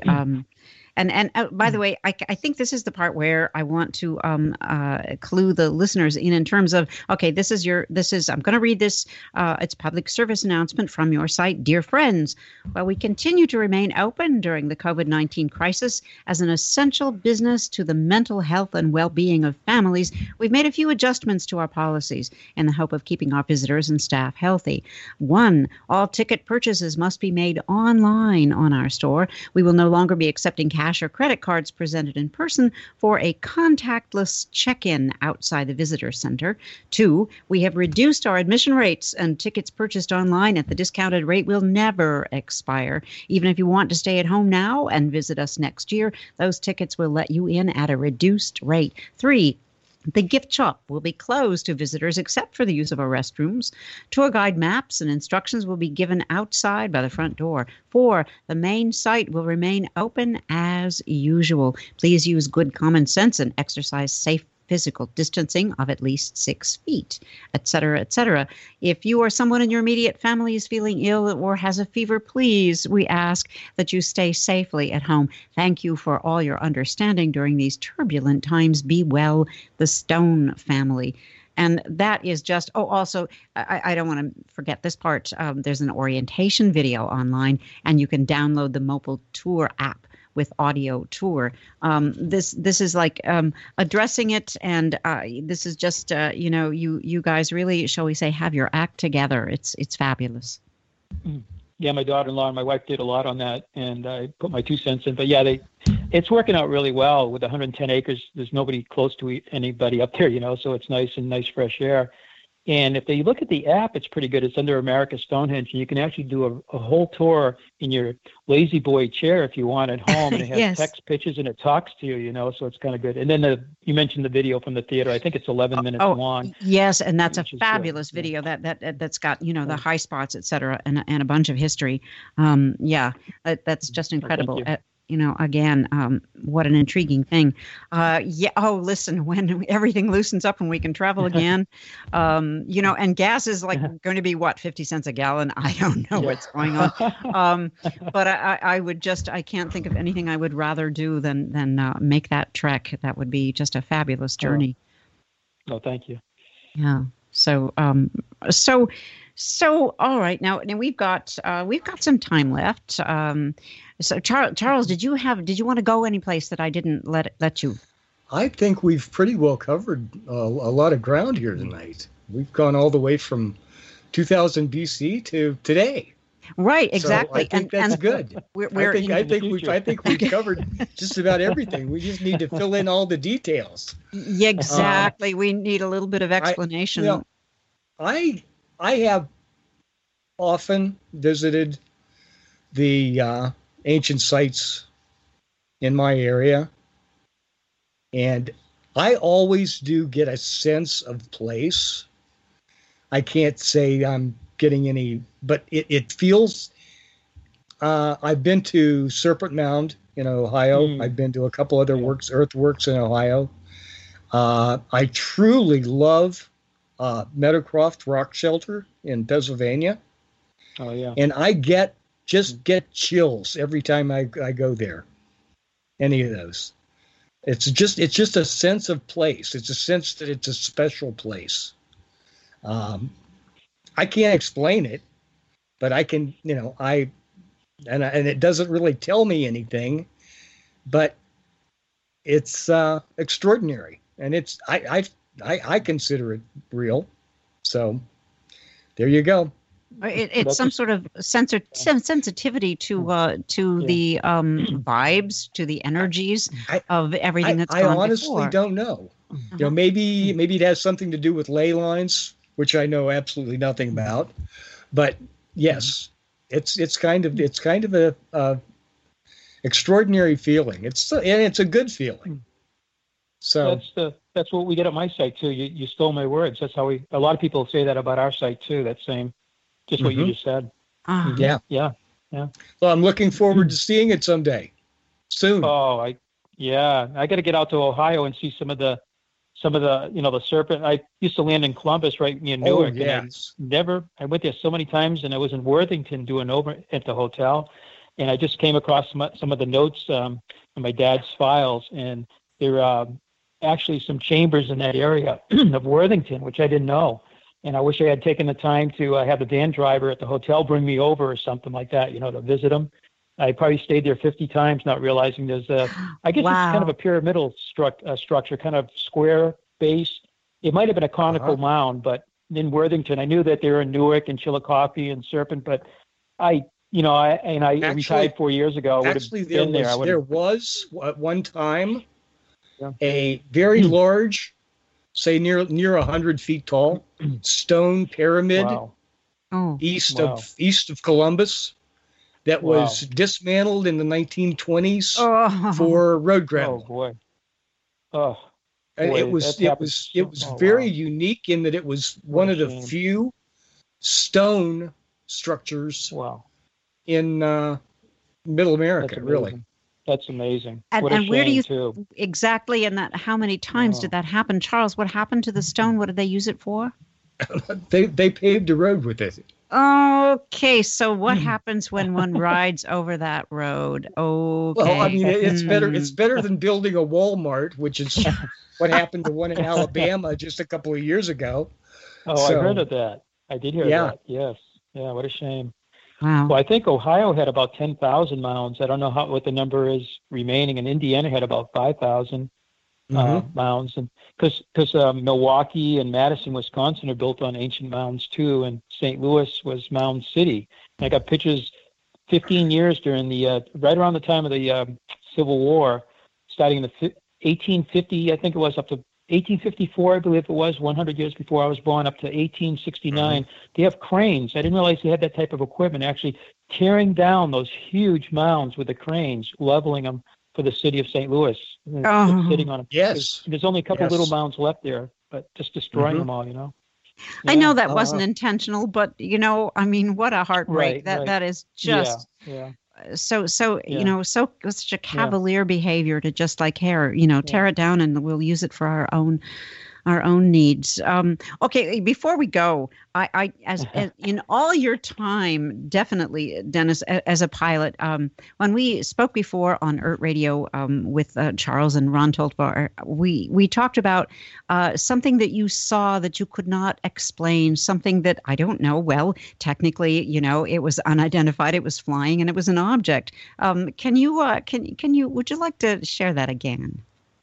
Yeah, actually, that one was actually on the ground. Actually, Oh, flying, on the we saw things- ground. Yeah, well, flying over. I was always interested in this subject, so I flew for 42 years, and 37 professionally, and I in the 80s for 3 years I was on the UPS system flying a 727 at night, and oftentimes we'd see things, because we're flying at night and our eyes are all red, and we never saw the sun for a week at a time. We had a week on and a week off. It was in the wintertime particularly. I'm looking at they look like zombies. I was a flight engineer and the co-pilot captain would turn around and look like, like vampire, but because we didn't see daylight, I think we flew once in those 3 years during the day, and we're like, my God, what is that? Oh, it's the sun, But we would see things, and most of the guys I flew with were, ex-military guys, and they would talk about some of the things they saw when they flew in the military. But we'd see things off in the distance, and they weren't, encounters of the first, second, or third time. These things are so far distant, but the thing would change color, and then it would go away. You wouldn't see it. And say, well, did that get behind a cloud? Was that a landing light? Was that Venus?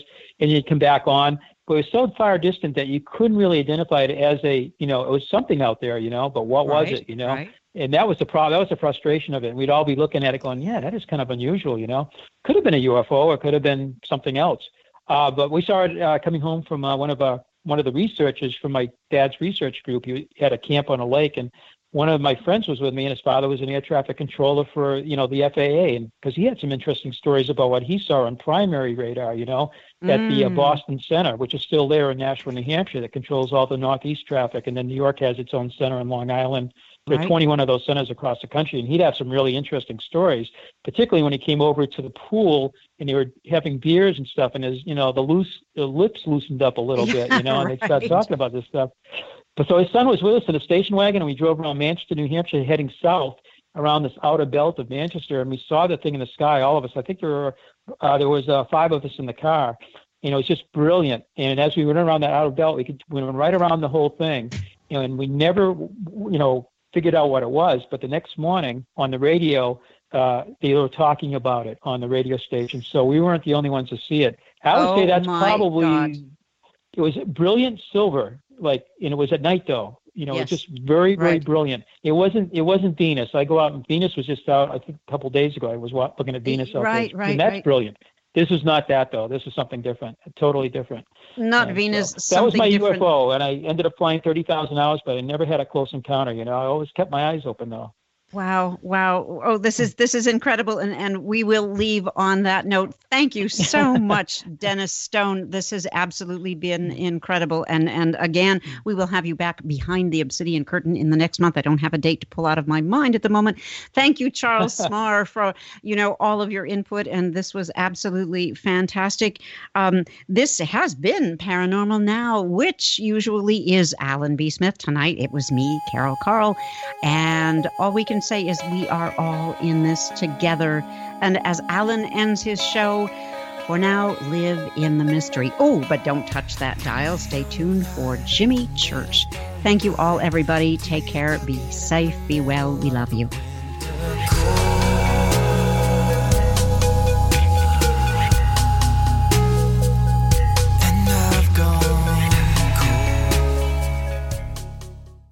With the Lucky Land Slots, you can get lucky just about anywhere. This is your captain speaking. We've got clear runway and the weather's fine, but we're just going to circle up here a while and get lucky. No, nothing like that. It's just these cash prizes add up quick. So I suggest you sit back, keep your tray table upright, and start getting lucky. Play for free at LuckyLandSlots.com. Are you feeling lucky? No purchase necessary. Void where prohibited by law. 18+ terms and conditions apply. See website for details. Okay, round two. Name something that's not boring. A laundry? Ooh, a book club. Computer solitaire, huh? Ah, sorry, we were looking for Chumba Casino. That's right, ChumbaCasino.com has over 100 casino-style games. Join today and play for free for your chance to redeem some serious prizes. ChumbaCasino.com. No purchase necessary. Void where prohibited by law. 18+ terms and conditions apply. See website for details.